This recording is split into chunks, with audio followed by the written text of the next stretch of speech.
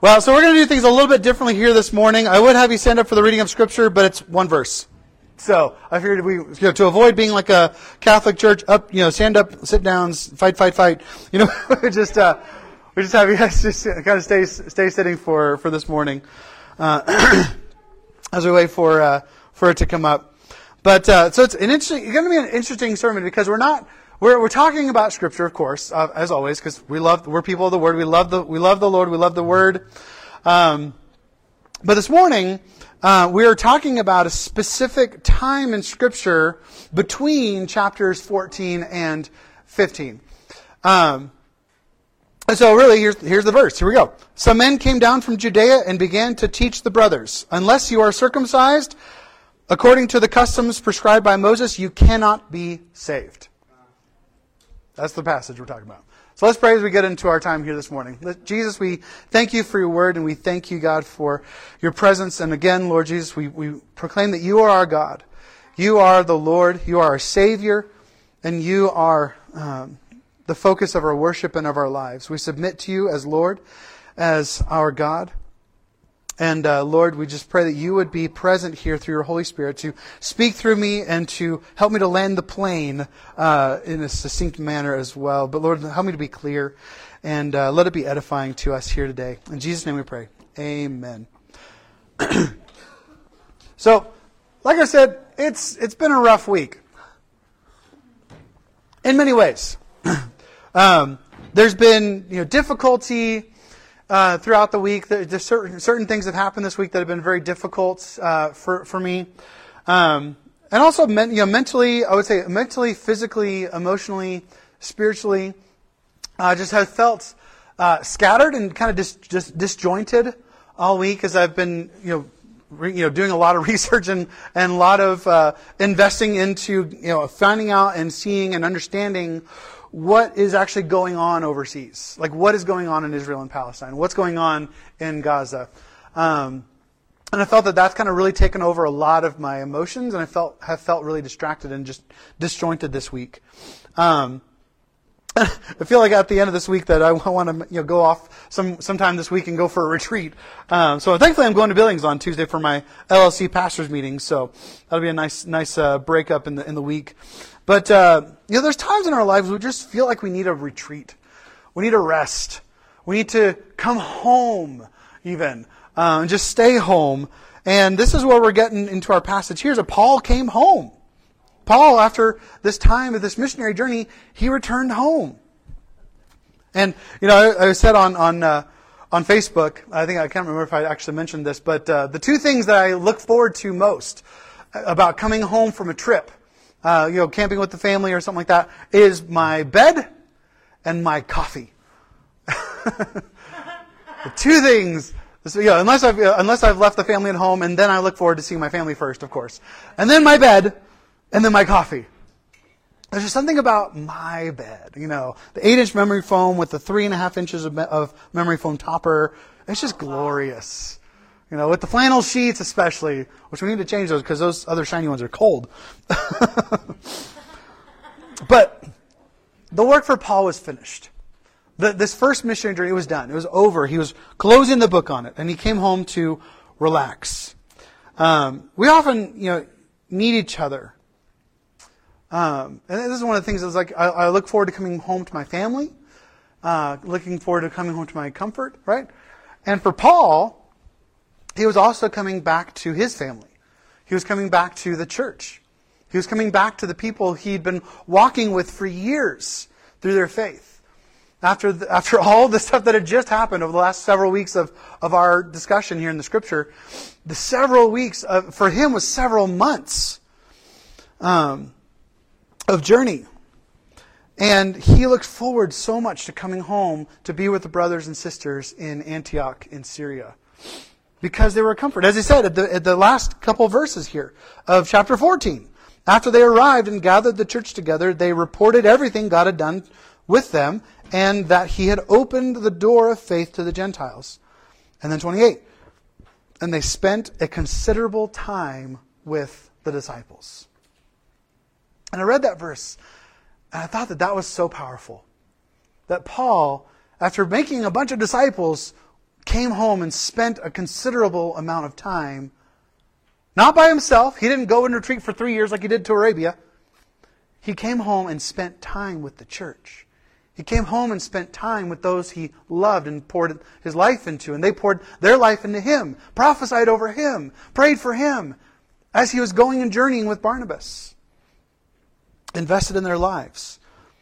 And he spent, think about this, in each city, each part, they walked all the way across Cyprus and then spent about 3 to 5 months in every city that they went to. So we're talking like over a year, possibly up to a year and a half or more.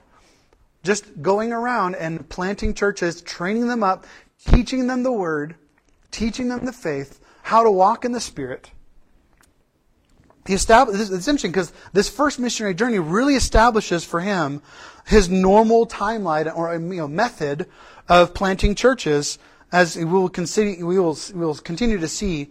He does this over and over and over again throughout the rest of his missionary journeys, his second and third and fourth missionary journeys. But here's the thing: it'll be 2 years until he returns to Galatia. 2 years before these believers in Cyprus and Antioch of Pisidia and Lystra and Iconium and Derbe get to see him again. It'll be 2 years until he gets to go back to Galatia. But let's look at these churches. So he's gone. What are these churches consisting of? What does a church, a kind of a commonplace, everyday church, look like in Galatia? In these 4 areas that we've looked at. Well, here I got a very eye-opening glance this last week at what these churches were like. Well, what the people were like. About half of the saints in these Galatian churches were slaves. About half of them. Others are majority, mainly freemen, who were once slaves, but are now free. But here's the thing about freedmen. They don't have full rights as Roman citizens. They might be able to go into the military or eventually apply and earn them, but they don't have them. So they don't have a lot of the protections and the goodies, the provisions that a normal Roman citizen would have in that culture. Most freedmen, think about this. Can you imagine yourself in this position? Most freedmen lived on the very edge of human survival. Who's living paycheck to paycheck in here? Right? We live paycheck to paycheck oftentimes. We live kind of always like at the end of our savings, at the end of our money coming in. Sometimes it can get to that point where we're like, man, don't know where I'm getting food for. No, I guess I'll go to the food bank. Maybe I'm out, or I'm out of money. I can't go out and eat anymore. Look at the budget. Oh, we're out of that budget. So many people in our country today are living paycheck to paycheck. The majority of America.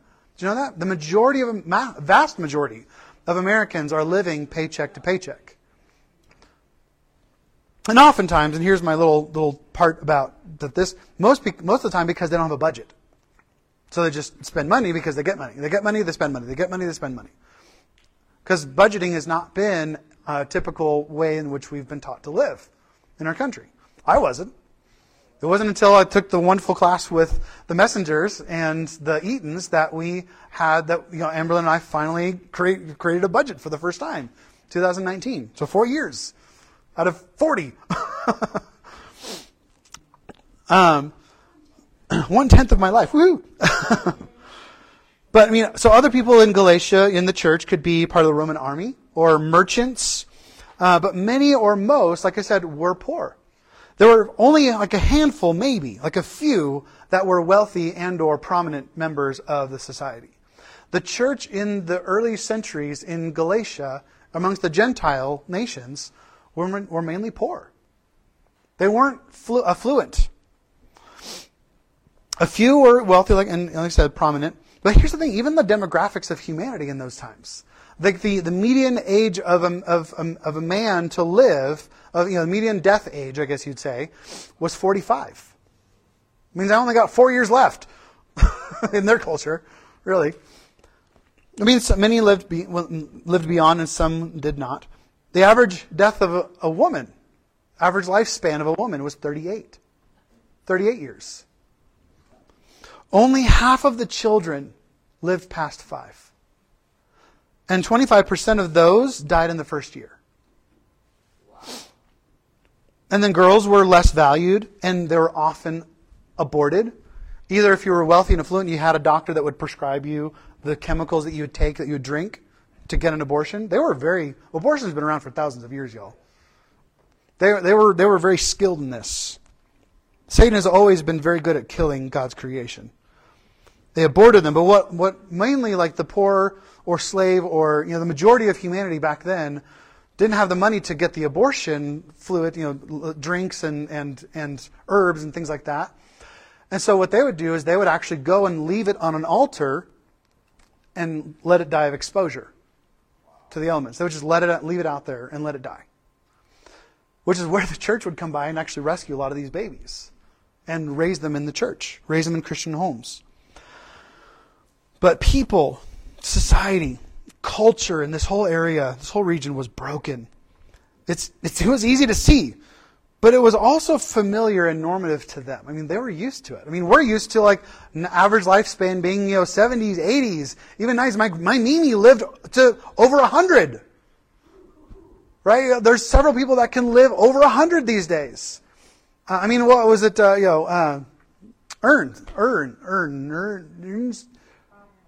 Yeah, Ern Hoffman, 104, oldest veteran in Montana at the time, before he passed away. But here's the thing: all these people. Imagine this group, this hodgepodge group of weirdos and people. Paul loved that church. Paul loved the church. And I know that feeling. I know the feeling of seeing a ragtag group of people that would never meet except they come together and worshiping the Lord Jesus and having fellowship with each other because of the Lord Jesus bringing us all together. And I love you. I know that love that Paul had for the church. I know that love. I get to experience that love every single time, every single Sunday I get to get up here and look at you all. Be like, wow, God. Man, he loved the church, all of the church, especially the Gentile brothers and sisters. Probably because they had the bacon. I mean, come on, let's be honest here. Bacon and Jesus, they just go together. He taught the church, he broke bread with the church, broke bacon with the church, married and buried and mourned and celebrated with the church. And a lot happened during the time between Acts chapter 14 and Acts chapter 15. This is the timeline, just to give you a little timeline here. This time period between these two chapters, the very end of 14 and the beginning of 15, is between 1 and 2 years. We're talking a pretty long life, a pretty long span of time. So between these chapters. And after about a year, there came the drama. Because they always talk about the calm before the storm, the rest before the drama, before the stuff hits the proverbial fan, right? Judaizers from Jerusalem. First to Galatia, then to Antioch. Think about this, because at the time, there was no literary compass. There was no Bible for the church. They didn't have the Bible. And there was no unifying text, really, in the church. And really no texts at all among the brethren.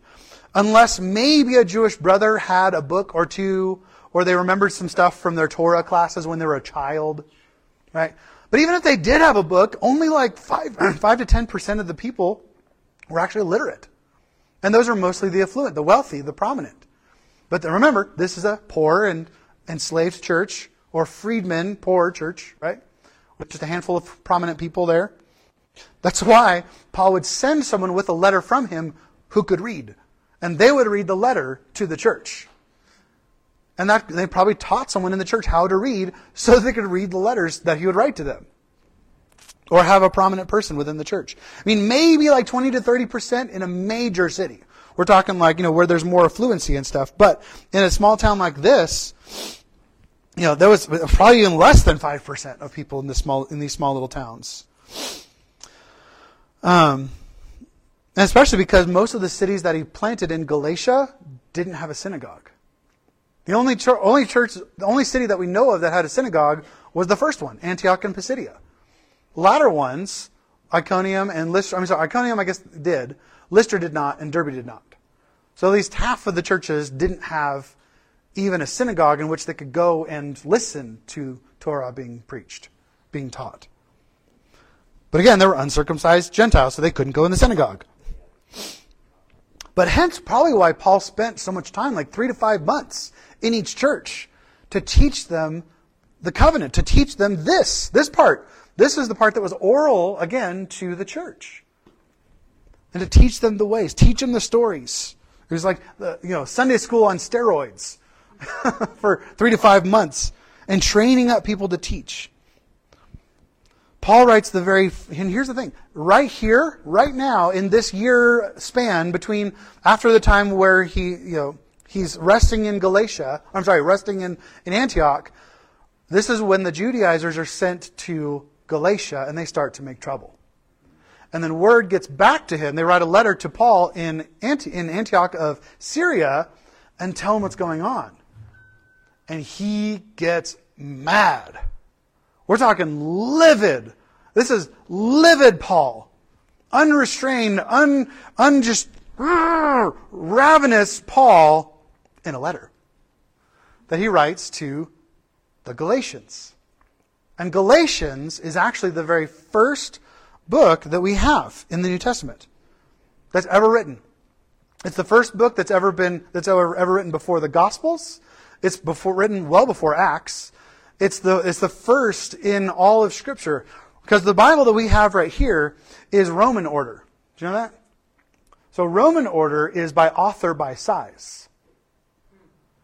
And so just because Romans is Paul, it's the longest of his books. So the Bible is not chronological in the New Testament. Or in the Old Testament. We'll get to that that's another teaching. But, so the very first letter that was written was the book of Galatians. And then the next one, somewhere around this time, was the book of James. And so I'm kind of laying this out because this is going to be the next couple weeks for us. So we're going to read Galatians sometime this week because this is right around the time where Paul writes it, which we're going to get to in a second. And then next week I'm going to set up James. We're going to talk about the book of James. So we're going to read a bit of Galatians here this morning. But here's the thing about Galatians. When he writes this, he is angry. And he's also been known as a short man, so he's an angry elf. Have you ever seen the movie Elf? Anyway. Here's the thing. We need to get a fuller understanding of this time period. We need to get a fuller understanding of the underlying situation that provokes the writing of Galatians. And, as we'll read in Acts chapter 15, provokes the pivotal meeting between the senior church officials and leaders at the Jerusalem Council that we're going to read about in Acts chapter 15 in a few weeks. Why? Why is Paul angry? What is driving him to write this, as I call him, unhinged Paul? He's just like, full. I mean, we're going to get to a few of the lines that he talks about in here. They're pretty, wow. But why? Because the Judaizers from Jerusalem are preaching a false and racist gospel of you must first become a Jew to become a Christian. So you have to change even your race, in a sense, like joining a race. You have to give up your Gentileness to become a Jew, to become a Christian. But Paul, basically they were saying that Paul's gospel, this is the gospel, this is what they were preaching to the Galatians. They're saying, Paul's gospel was insufficient. It was like the first part, but it's incomplete. It's insufficient. You need Jesus, yes, plus to become circumcised and follow the entire law of Moses. But here's the thing. This is Paul's gospel. This is Paul's gospel in a nutshell. Right there, your first line. Jesus plus anything equals nothing. If you add anything to Jesus, it voids the whole thing. Jesus does not share his place of salvation with anyone or anything. But here's the glory. Jesus plus nothing equals everything. Jesus plus nothing. Jesus straight, no chaser. You get everything. You get life and life abundant. You get the Holy Spirit. You get salvation. You get joy. You get purpose. You get life. You get hope. You get love. You get the Holy Spirit. You get the Father. And you get to call God, the Father, Abba, which is Dad, Papa. So it might irk you when people say, Daddy God, but that's super accurate. That's full on the way that we're supposed to look at our dad, look at our Father, not just in the Patros, Father. It's so funny, Jackson's been getting to this thing where he calls me Father. Father, I'm like, my name's Dad. They're not called father jokes. They're called dad jokes. It's not a dad bod, it's a father figure. Hey. But the rightful place before our God, the Father, the creator of heaven and earth, is Daddy-o. Is Papa. To run into his arms with joy and acceptance, because that's where we belong.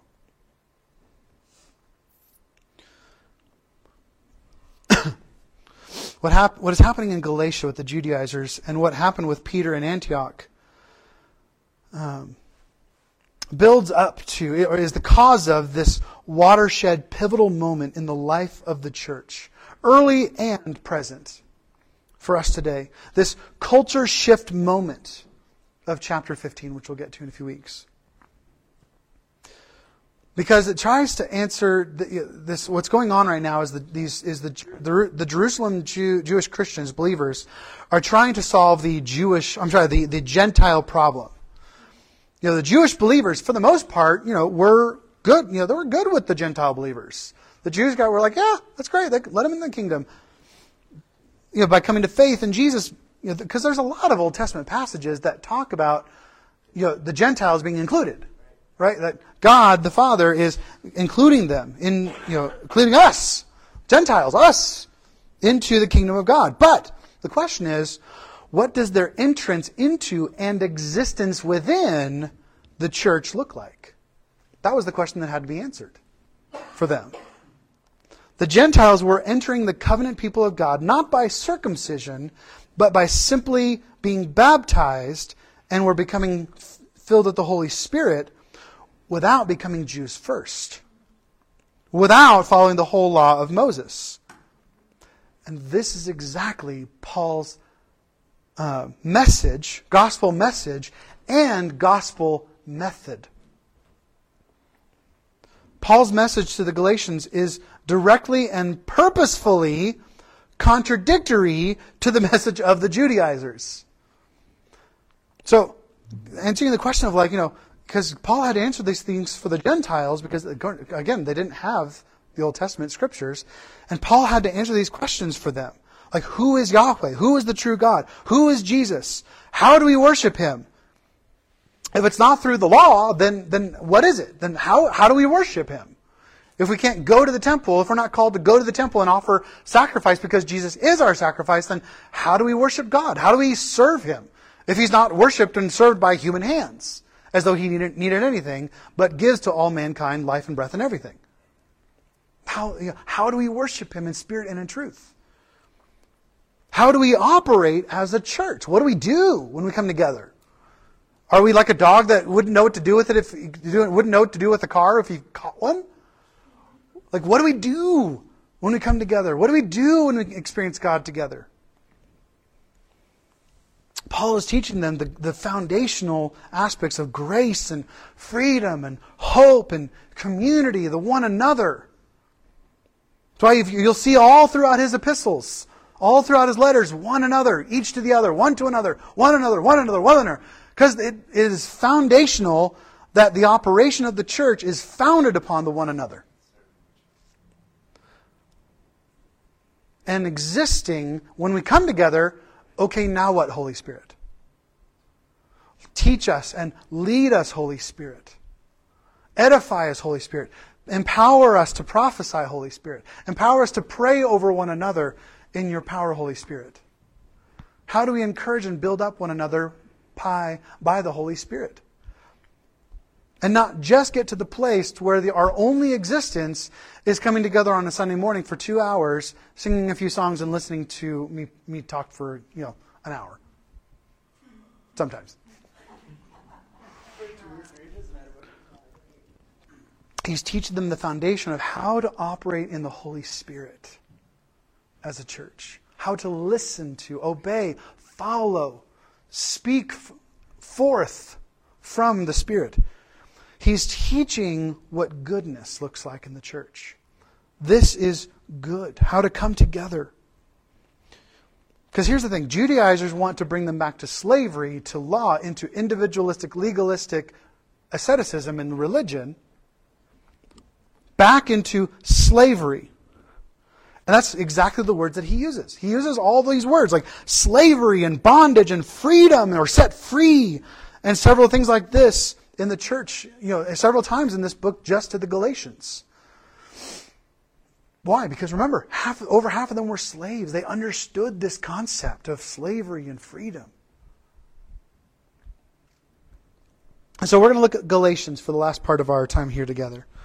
So Paul writes this. And so you get the kind of undergirding what's going on behind the surface and why Paul writes the letter to the Galatians here. All right. So Paul writes this letter to the Galatian churches around AD 49 or so. So Paul makes a strong stance against legalistic Christianity, the blending of Judaistic Old Testament law, and living by a written code, both civil and moral, in order to live by the filling of the Holy Spirit. Paul was not raising up this, you need to go and follow this written code. He didn't teach them the Old Covenant so that they would follow a law. He taught them the Old Covenant, he taught them the Old Testament so that they would know the God that they were worshiping. Right. And how Jesus is that God. Right. He came to show them how to live life in the Holy Spirit.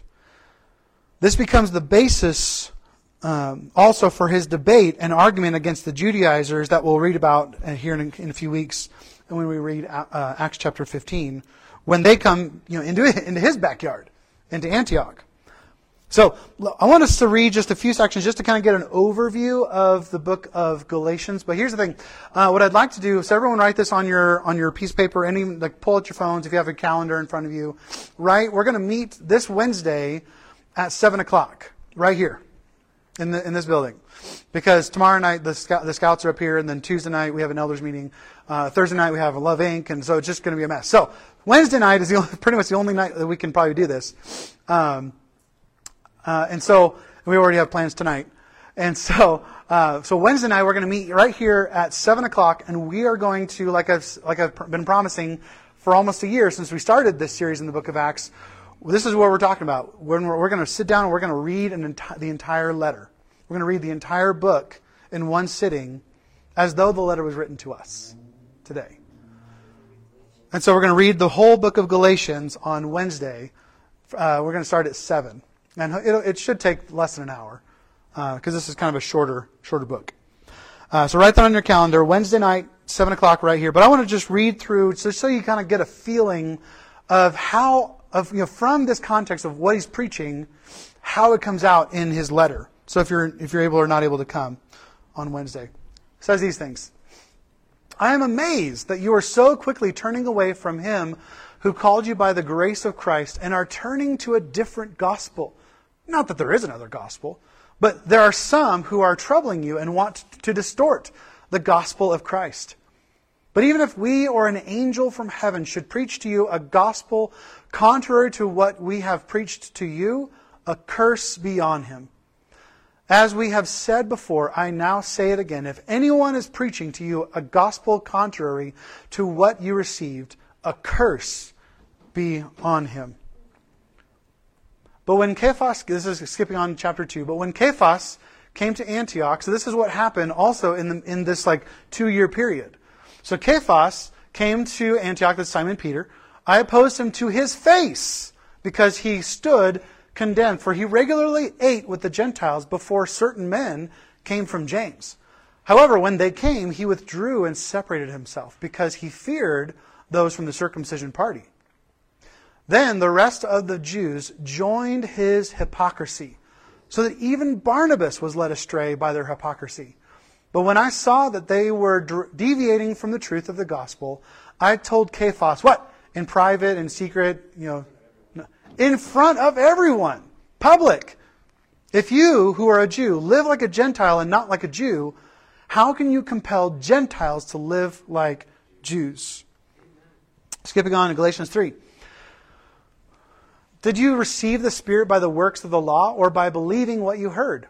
Are you so foolish after beginning by the Spirit? Are you now finishing by the flesh? They were starting to believe the gospel. Not the gospel, but the deceiving words of these Judaizers that were coming to Galatia, to the region, and following in their legalism. Some might have even gotten circumcised, as we'll see a little bit later. But here's the thing, but Paul felt that he was also equal to Peter, and that he went as a fellow equal apostle and corrected Peter in our passage here before. Paul went and corrected Peter because he was equal. He is equal to Peter in authority. And he's saying, did you receive the Spirit by following the law? And he goes on in these passages, he says, it's impossible to do that. It's impossible to fulfill all the law perfectly. That's why Jesus came. So stop trying to be perfected. Stop trying to make yourself holy by trying to do the law. It ain't going to happen. Did you receive the Spirit by the works of the law or by believing what you heard? Are you so foolish after beginning by the Spirit are now being finished by the flesh? For all who rely on the works of the law are under a curse, because it is written, everyone who does not do everything written in the book of the law is cursed. That's why Jesus went on the cross. The curse is everyone who dies on a tree. He became a curse to fulfill the law. Now it is clear that no one is justified before God by the law, because the righteous, will live by faith. This line right there is one of the most pivotal lines that created us. Martin Luther read this line right here, and it transformed his entire faith from a works-based Catholic faith to a following by faith. We're justified by faith, not by works, not by penance, but by faith. Freedom. Later on Galatians. Why then was the law given? What was the purpose of it? Why did God give us the Mosaic? Why did God give the Jews the Mosaic law? Why? It was added for the sake of transgressions, because of just the overwhelming sin that Israel was living in. Why? Because they came out of a pagan nation. They came out of Egypt, and everything in the law was counter to the culture that they were taught in Egypt. It was a new way until what? The seed. Singular. That's why it's capitalized in the Bible. The seed. That's Jesus. The seed to whom the promise was made would come. Until Jesus came, the law was given. That's a huge passage right there. Huge passage. It was added for the sake of transgressions until. What do you usually think about when you hear the words until? Do you think that it's going to continue? No. It's done. It's over. It's done with. Why? For those of you who are baptized into Christ have been clothed with Christ. There is no Jew nor Greek, slave or free, male and female, since you are all one in Christ Jesus. And if you belong to Christ, then you are Abraham's seed, heirs according to the promise. So he's basically saying, yes, you are in the old covenant. The real old covenant. Not the Mosaic covenant, the Abrahamic covenant. Because remember, it's the Mosaic law, the Abrahamic covenant. We are included in the Abrahamic covenant, so that now we who are in Christ and Christ is in us have become part of Abraham's seed, heirs according to the promise. You are sons and daughters, heirs of the promise. Amen. Can I go, woohoo? Hallelujah. That's the glory, that's the joy, that's the goodies. I love that word. And because you are sons and daughters, God sent the Spirit of His Son into our hearts, crying, Daddy, Abba, Father. So you are no longer a slave, but a son. And if a son, then God has made you an heir. Son and daughter. It's both. And here's the joy. Here's the goodies right here. I never realized this until I read Galatians. This is not freedom necessarily. This part of it is not specifically freedom from sin. It's freedom from the law. Freedom from those who would tell you that there is such a law, a written code by which we're supposed to live by. Putting yourself under a law. Under restrictions, rules, regulations. Do this or else. That's what I really mean. This do this or else mentality. For freedom, Christ set us free. Stand firm then, and don't submit again to a yoke of slavery. To what? The law. That's what he's talking about. That's the context for Galatians chapter 5. Don't let Judaizers try to make you Jews. Try to make you under a law, under restrictions, under regulations, under slavery. That's another one of those things of slavery. Take note, I, Paul, am telling you that if you get yourself circumcised, that's why we know it's the context of the law, if you get yourself circumcised, Christ will not benefit you at all. Again, I testify to every man who gets himself circumcised that he is now obligated to do the entire law. You who are trying to be justified by the law are alienated from Christ. If you think that your faith is about getting closer to Jesus about your works, no, you're actually going the other direction. You're not walking in freedom, you're walking in law. And you're actually walking away from Christ by trying to just simply address your behavior rather than your heart. Becoming more like Christ in your heart and your mind and your spirit.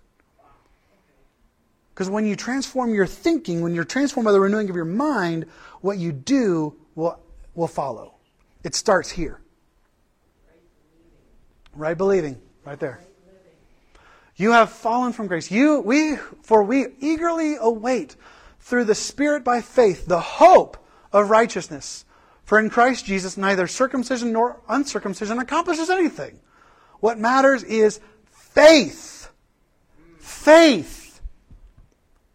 Allegiance to God. Allegiance to Jesus. Working through love. And he even goes so far. It gets colorful. I mean, he works himself up into a tizzy. He's like, I wish that those who disturb you might also let themselves be mutilated. Wow. I don't want to go too much into graphic, but basically he's saying, move the knife just a few inches further up. If you know what circumcision is, you know what I'm talking about. That word, mutilated, means complete. Mutilate everything. If you're going to start there, you might as well go all the way. Wow. I say then, here it is. Here's the glory. Here's the joy. Here's the goodies.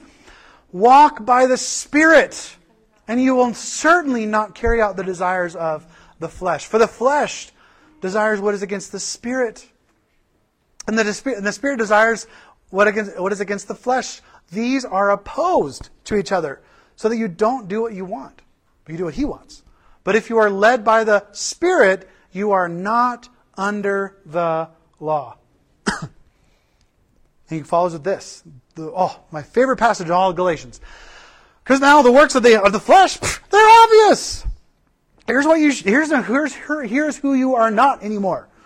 Sexual immorality, moral impurity, promiscuity, idolatry, sorcery, hatred, strife, jealousy, outbursts of anger, selfish ambitions, dissensions, factions, evil, envy, drunkenness, carousing, and anything similar. I am warning you about these things, as I warned you before, that those who practice such things, like they do in the temples, like they do in the culture, will not inherit the kingdom of God. But, let me say it again, but the fruit of the Spirit. That's it. The works of the flesh or the works of the Spirit. Or you kind of both, the fruit of the flesh, but the fruit of the Spirit is love. And I would actually agree, like I've said before, I would actually agree with most more modern scholars that is the fruit of the Spirit. The punctuation in the original Greek actually stops it right there as a semicolon. The fruit of the Spirit is love. And then the rest of the 8 are descriptions of agape, of chesed, faithful, steadfast devotion, love. The fruit of the Spirit is love. And what does love look like? What does chesed look like? It's joy, peace, patience, kindness, goodness, faithfulness, gentleness, and self-control. The law is not against such things. Now those who belong to Christ Jesus have crucified the flesh with its passions and desires. If we live by the Spirit, let us also keep in step with the Spirit. Let us not become conceited, provoking one another, envying one another. And he wraps up the whole book of Galatians by saying this: let us not get tired of doing good, for we will reap at the proper time if we don't give up. Therefore, as we have opportunity, let us work for the good of all, especially for those who belong to the household of faith. So from now on, let no one cause trouble, because I bear on my body the marks of Jesus. Because what? He was stoned. Beaten. Brothers and sisters, the grace of our Lord Jesus Christ be with your spirit. Amen. That's kind of Galatians in a nutshell.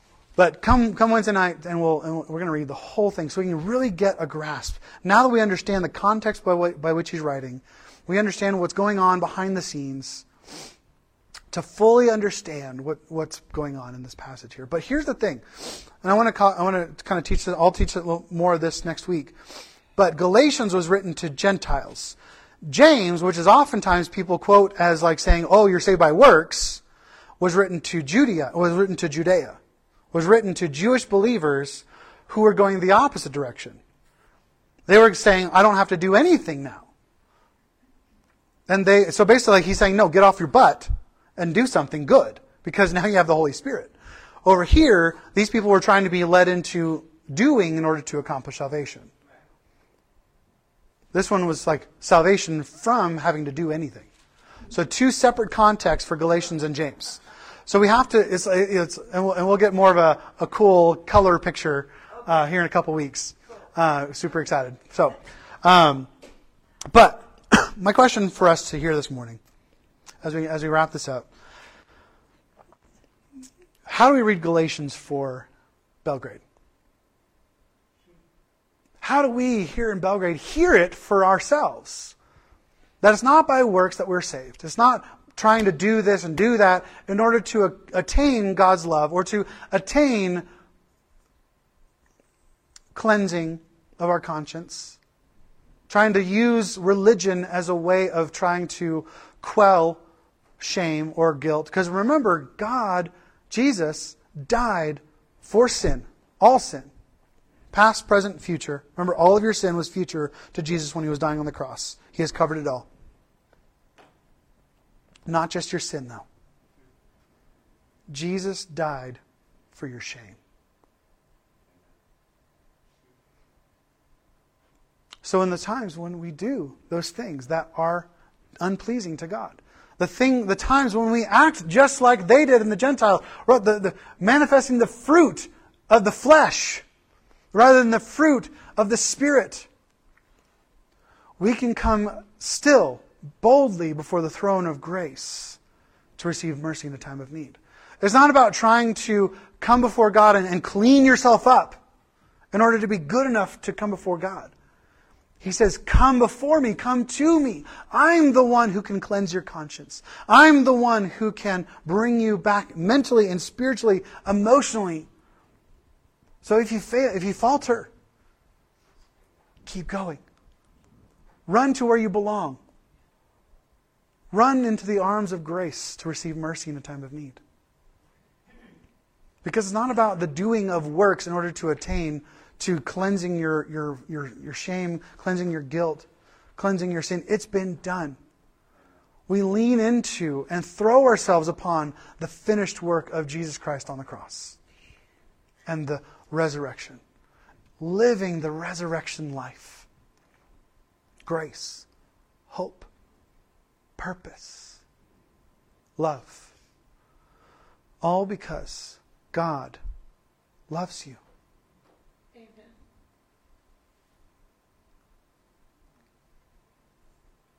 Let that sink in. Think about your week. What's been going on this week that has caused you to question whether, does God love me? Does God want me? Am I good enough? Yes, you are.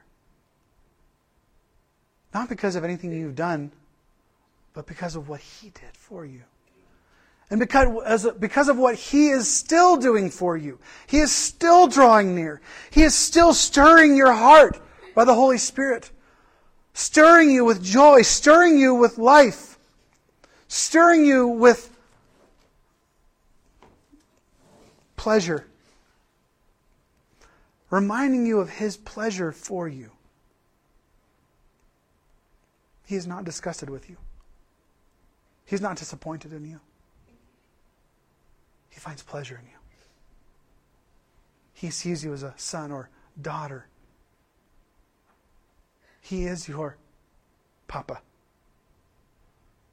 He's your Abba. He is your Daddy-o.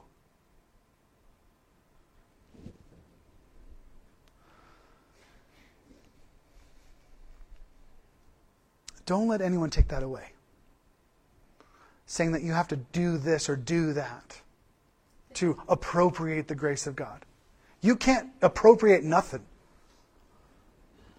There's a lot of beauty and joy and fun to be had in like celebrating the Jewish festivals and reading Scripture and studying theology and growing in knowledge. But walk by faith. That is the life of a believer. That is a life of one of God's saints. Walk by faith. Walk by the Holy Spirit together. That is God's call for us. Walk by the Spirit, not by the law. Walk by the Spirit together. Uplift one another. Remind each other of the love of God for one another. Speak these things over one another in your homes. Speak these things over to one another in your act groups. Speak these things over one another in your small groups, in your one-on-one conversations. Speak life. Speak God's love. Remind each other who we are in Christ. That is the gospel message and gospel method of our faith. Because remember, Jesus plus anything equals nothing. But Jesus plus nothing, Jesus alone, straight, no chaser, is everything. Lord Jesus, we thank you for your grace and for your glory. You are Lord God above all. We are your people. We are your pleasure. We are the apple of your eye. We are your beloved. We are your bride. We are your saints, Lord.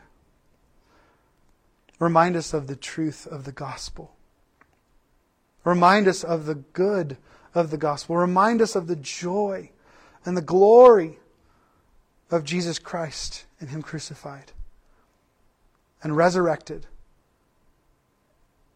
and the joy of the presence of the Holy Spirit in each one of us and in us together.